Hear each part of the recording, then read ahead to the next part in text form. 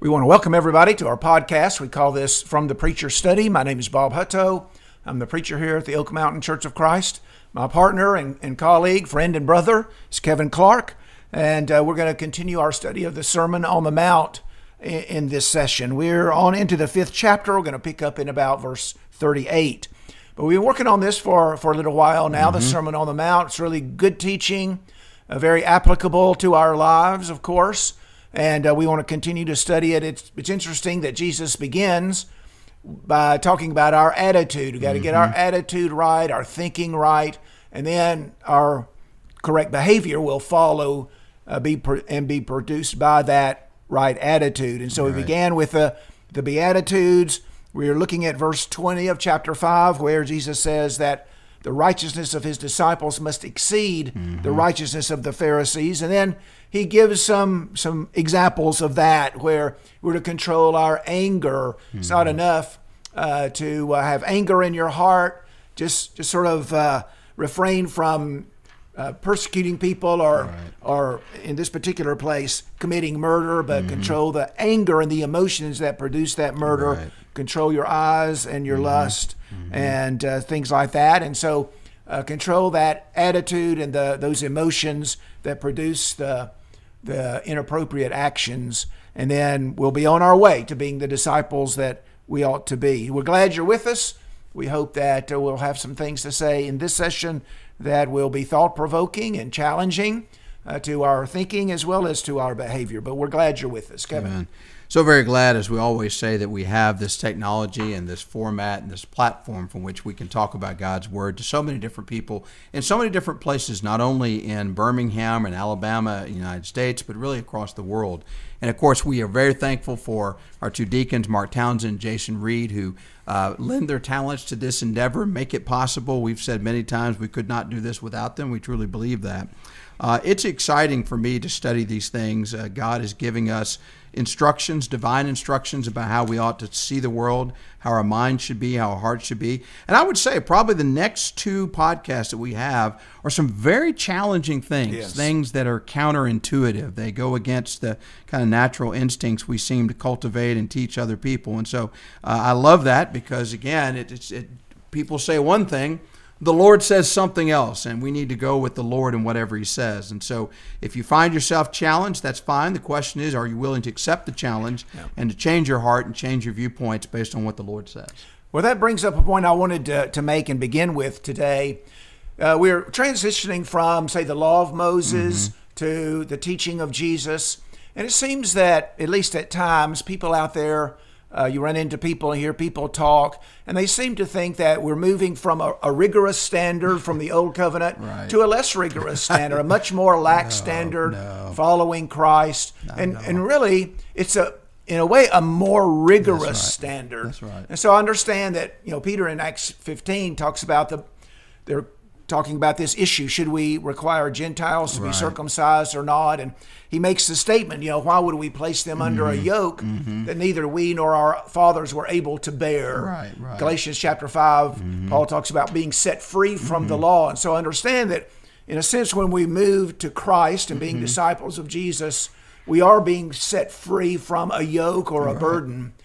But in some ways, the teaching of Jesus is more rigorous than what was accepted and what was said under the old covenant. Right. And so we say that in Matthew 5 and verse 20, that we must exceed the righteousness of the scribes and the Pharisees. And so we're not moving to a more lax standard, but a more demanding standard. Right. Any comments about that? Yeah, I think that's great because if you think about it, the Lord is saying it's not enough to simply regulate behavior. And so much of what we hear in society, even the law from a secular standpoint, is all about regulating behavior. The Lord is saying that's not good enough. If you're stopping at the point of whether I'm going to act upon an intent, you should have stopped well before then. Why did you have the intent in the first place? And so the Lord is requiring us to look inward and to examine our hearts. Where do those thoughts come from? Where does murder come from? Where does adultery come from? Where does fornication? All of these begin somewhere, and they begin in the mind. So the Lord is saying,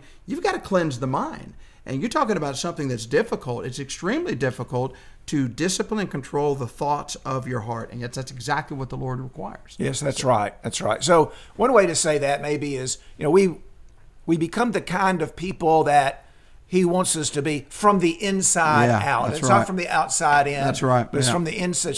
It's from the heart, then outward. Yep. And so as we can change our heart, change our mind and our thinking, then, and that's where you, in a sense, you change the nature of a thing. That's and so right. we become, as Peter says, the partakers of the divine nature, right. more and more like Christ Yes. from the inside out. And so we have to, Romans chapter 12, renew our mind and change the way we think and bring that into conformity with the teaching of Christ. Amen. So there's just some introductory thoughts.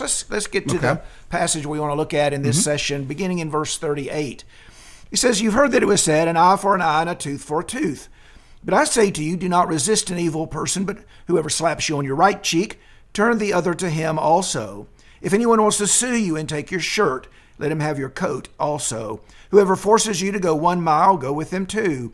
Give to him who asks of you, and do not turn away from him who wants to borrow from you."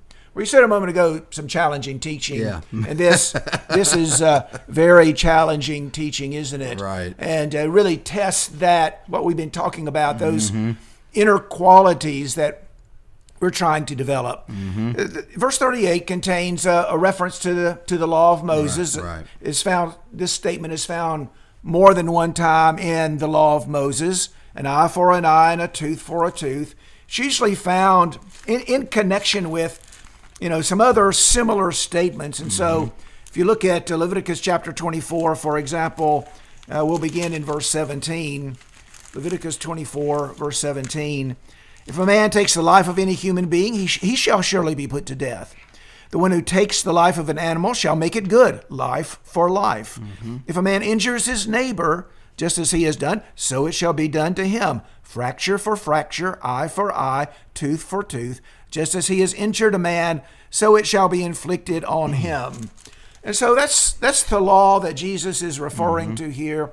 In a sense, it was a standard for justice and a guard against injustice. Exactly, and so both of those. And so if you get in a fight and you knock somebody's tooth out, okay, justice demands, sort of equal treatment. That's right. You lose your tooth. Right. But no more than that. Exactly right. No more than that. So it establishes the standard for justice, and it's a guard against injustice. Right. Notice the authority of Jesus. Now, you've heard that it was said. Here's a quotation from the law itself. "But I say." And so notice the contrast between what the law said and what Jesus, and that really takes some gumption, doesn't it? We wouldn't accept that kind of teaching from just any man, even a very enlightened man, but we accept it from Jesus because of who he is. He is the Son of God, and so he has the authority and has the right to speak in this way. Now, before we go any further, got anything you want to comment there? Or Yeah, I think we've seen that several times, the contrast. You've heard that it was said, and then, but I tell you, and he's referring to himself as the authority. And as you said, it would take a lot of hubris for a man to say that. But the reason why Jesus can say that is because he is the Son of God in a unique, singular way. We're not talking about sons of God in the sense that a lot of people are. In a unique way, he's invoking that authority to say, I have the right to instruct you how to live. I have the right to instruct you what to think and how to see yourself and how to see the world. That's a pretty bold, audacious statement. And he can back that up. Oh, he can, absolutely. So, for example, later on he'll do miracles, so that I have the authority to say the things that I do. Right. And That's so right. Those miracles support his authority to speak like this. Well, in the following verses, as we read just a moment ago, Jesus teaches what is, countercultural, to say the least. This is the very opposite of what our human nature and instinct would compel us or impel us to do. Right. Verse 39, I say to you, do not resist an evil person. Now, one thing I would notice is that he's talking about a bad person, an evil person. Right. And so this isn't an innocent mistake of judgment committed by a well-meaning neighbor. You know, he's made a mistake and maybe encroached on your property. Or this is a bad guy. Yes, this is an evil person who is intentionally doing something to insult you. He's slapping you on the cheek. And what Jesus says is, you don't resist him. Right. And so I think the idea is, you're not seeking revenge. Right. You're not trying to settle the score. Right. You're not, responding in kind. And so if he slaps me, I'm going to slap him. And of course, the result of that is kind of a never-ending series of retaliatory actions. It never ends. That's right. And so Jesus says, don't get caught up in that. Someone insults you, which is what a slap on the cheek would be. Someone insults you, you put a stop to it. Right. And so you don't retaliate. You don't seek revenge. You don't resist him. Don't seek to settle the score, but go so far as to offer the other. I mean, it stops right there. The series of retaliatory events, it doesn't even begin. Amen. You know, and that's a very intentional act because, as you said, when we're done wrong, when somebody mistreats us, somebody slaps us, you know, the natural reaction is to strike out, to retaliate. And as you said, that's certainly not what the Lord is advocating here. I thought about Romans 12, verse 17. The Bible says, repay no one evil for evil. Have regard for good things in the sight of all men. If it is possible, as much as depends on you, live peaceably with all men. Beloved, do not avenge yourselves, but rather give place to wrath, for it is written, vengeance is mine, I will repay, says the Lord. Therefore, your enemy is hungry, feed him. If he is thirsty, give him a drink, and in so doing, you will heap coals of fire on his head. Do not be overcome by evil, but overcome evil with good. I love this idea of vengeance is mine. That's the Lord's place. Let the Lord take advantage of that or take care of that and dispense that. Your obligation is to overcome evil with good. So you don't return. You can't triumph over evil by being evil. You cannot use those same carnal weapons. He says you respond with kindness. You heap coals of fire, as we often say in this verse refers to. If your enemy is hungry, you feed him. And you're not doing this because you have some nice fuzzy feeling about him. You're doing it because it's the right thing to do. It's a good thing to do. You're showing mercy. You're showing kindness. And so, we need to be careful not to take upon ourselves to right the wrongs that have been committed against us. He says, let God have that. You do what is good. You don't change who you are simply because this evil person. Because think about it. You're a good person. They're an evil person. They do something evil to you. If you respond in kind, then you're stooping to their level. Right. You need to stay where you're at. You continue to be a good person. You respond as a good person responds. And that's really what we're reading about. So, it's the merciful thing to do. It's the gracious thing to do. It's the Christ-like thing to do. Yeah. So I thought about verse 25 of chapter 5. Make friends quickly with your opponent in law while you're with him on the way. You're seeking reconciliation. You're trying to bring a resolution to the situation, not escalating the retaliation and revenge. We know what that would lead to. Absolutely. Just more of the same. That's right. And so we're seeking a peaceful resolution. Be at peace with all men. As much as in your life, be at peace with all men. And is what Jesus teaches. And so you see that here. Absolutely. You're trying to respond in a peaceful way, come to a resolution of the issue. Now, I don't know that Jesus is discussing defending oneself against someone threatening danger or bodily harm. I think he's just talking about here's a situation that involves some kind of insulting behavior or something that results in a perceived unfair outcome. I think Ephesians chapter 5, no man ever hated his own flesh, but nourishes it and cherishes it. And Paul is teaching there about husbands and wives, and the husband and wife are one flesh, and the husband is to love his wife as himself. No one ever hated his own flesh, but takes care of you. You take care of your own flesh, and so you have a right to take care of your flesh and your wife and your family. And so I don't know that Jesus is teaching you don't have a right to protect them or provide for their safety. But when you get into a dispute that involves insult or some kind of unfair treatment, we're not seeking revenge. We're not seeking retaliation. We're seeking a peaceful resolution to the problem. And you see this so often in the workplace or sometimes in schools as well. Somebody does something wrong and the person says, all right, I'm going to get you back. And it's kind of just a natural response. And so what Christ is calling upon us to do is to stop whatever natural urges we have and to think about, okay, what is the right thing to do here? It's thinking about the welfare of the other person.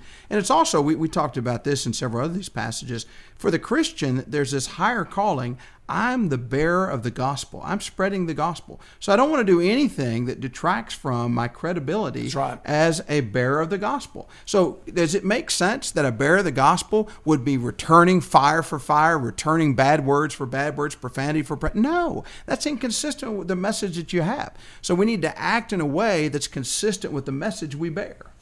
I've always thought if I find myself in a situation, kind of where there's a disagreement or an argument, and I think if it involves several people, I kind of envision a situation where maybe a husband's telling his wife about, you should have seen what happened, and the wife says, well, how did Bob act in all that? Right. I'll tell you what, Bob acted like a Christian ought to act. There you go. That's what I want. That's what you want. I'm not saying I've always done that, but that's what. Right. If it's retold, I want them to be able to say, well, Bob acted right. He kept his cool. Right. He didn't get involved in an inappropriate way. Right. And he really acted the way a Christian is supposed to act. So that's my goal. Yeah.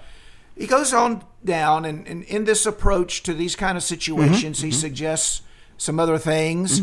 We're to be willing to take a loss for the reconciliation. Right. If he asks for your shirt, give him your coat. Yeah. Be willing to take a loss. Yeah. Reminds you of 1 Corinthians chapter 6. Absolutely where I was going. Yeah. Kevin, we don't have time. That's a different subject. I know, but it did remind me of that. But you're right. I mean, it's a good connection. This approach involves putting forth effort, going even beyond what might be considered sufficient. If he wants you to go 1 mile, go with him too. We to reach a peaceful resolution, we're willing to go the extra mile. A phrase we use that comes right from this passage. That's right. And then it involves generosity as well. Give to him who asks you. And so, be generous, even beyond. Maybe even beyond what might be considered sufficient. Right. Be selfless, be generous, think of others rather than self. Right. Try to come to a resolution to these kinds of situations in a peaceful way. Yeah. All right, well, go ahead. Yeah, I was just going to say one of the things we always say, all things in moderation. There's nothing moderate about this teaching. And that's why I think we have a hard time with it, because it is telling us you really have to go above and beyond the call of duty to promote the cause of peace with your fellow man. And a lot of us just don't want to do it, especially in those moments when we've been wrong. That's the least likely we are to go above and beyond the call of duty. And yet that's what the Lord calls us to do. He says, but I say unto you, do what's countercultural, do what's counterintuitive, go beyond what normal people would do. And it occurs to me that some people will have a more difficult time than others. That's true. I mean, for some of us, just that initial gut reaction when we feel like we were wrong is to, I'm going to get my pound of flesh. Yeah. Oh, yeah. And so some people, this is a real challenge to try to rein that in and try to control those emotions and act in a more reasoned way, a way that conforms to the teaching of Christ. And so as we began this session, this is a very rigorous standard. It's very challenging for us. And but we want to raise ourselves up to this level, not lower the standard to our level. Right. So it's always being called to that higher calling. Amen. Well, our time's out. We appreciate everyone. Right. Seems like it got away from us quick tonight. As always. But appreciate everybody being with us, and good encouragement, good encouraging words that we get from time to time. Amen. Hope we've said something that make us think a little bit, think about our own actions as we try to walk in the steps of Christ. Amen. We'll close with a word of prayer. Kevin, you want to lead us? Yes. Gracious Heavenly Father, we thank you so very much for this day. Thank you for giving us life, health, and strength. Thank you for waking us up this morning. We thank you for all the many things you give us to sustain our lives. We're very thankful for those things, knowing that all good gifts come from your hand. We're most especially thankful for spiritual enlightenment and the freedom from sin that comes through the death of your Son on the cross. We're so very thankful for that sacrifice of love. And we hope that we'll take that to heart, take it to mind, and to take advantage of the grace that is bestowed through the blood of Jesus Christ, through obedience to the gospel. What a shame it would be for you to have done so much to give us the only opportunity we have to be reconciled, and then for us not to do our part to simply satisfy the conditions of grace. So very thankful for the teaching that we have in your word. We've been focused on the Sermon of the Mount. It's been so instructive and enlightening to us, focusing ourselves on the inner part of our beings, our hearts, our minds, how we look at the world, how we see ourselves. And we've had so much instruction about what it's like to be a citizen of your kingdom. We thank you for that, to give us a standard whereby we can measure ourselves and grow and develop into the kind of person you would have us to be. We've been talking about this particular session about how we deal with our fellow person, especially those who may do us wrong, or the evil person who may slap us, who may take advantage of us, but also folks who may ask us to do things for them, that we do not the bare minimum, not try to get by, but to excel in this area of human relations and to go above and beyond the call of duty, going 2 miles instead of the 1 mile we're asked to go, giving more than what we're asked to give, and certainly not repaying anyone evil for evil. We understand that vengeance is yours. You take care of those things. You certainly are a God of justice, but we have a job to do, and that's not our job, is to mete out vengeance when people have done us wrong. Rather, let us give place to you and let you handle that, and let us rise above and be like your Son and do what's right, shine the light of the gospel, to resist maybe our baser impulses, control ourselves. Self-control is a central part of living a life that's pleasing in thy sight. And please help us to spend more time controlling ourselves, responding in the right way, building up a good reputation, that good name that we hope that we'll have whenever we lay down this life, that we responded in a way that is appropriate for those who bear the name of Christ, and we certainly do that. So we thank you for this teaching. We ask we may take it to heart, even though it is challenging, it's tough, it's rigorous, as has been said in this session. We understand that even though it may be rigorous and demanding, it is not impossible. Because if it were impossible, you would not impose that standard upon us for human conduct. And so we just need to, as we said, to rise up to this conduct, knowing that we have the power of prayer, the power of your word, the power of spiritual growth, the power of our fellow brothers and sisters in Christ, all of which designed to cultivate more and more the Spirit of your Son in our lives. We ask you to continue to be with us and bless us. Bless this effort, this podcast. May those who have heard your word certainly take it to heart and spread it to others. We'd love to hear more and more people to tune into this program as we exalt not ourselves, but your word and the teaching that enlightens the soul and tells us how we should live in this life. We ask all these blessings, and we ask these things in the name of your precious Son, Jesus Christ. Amen.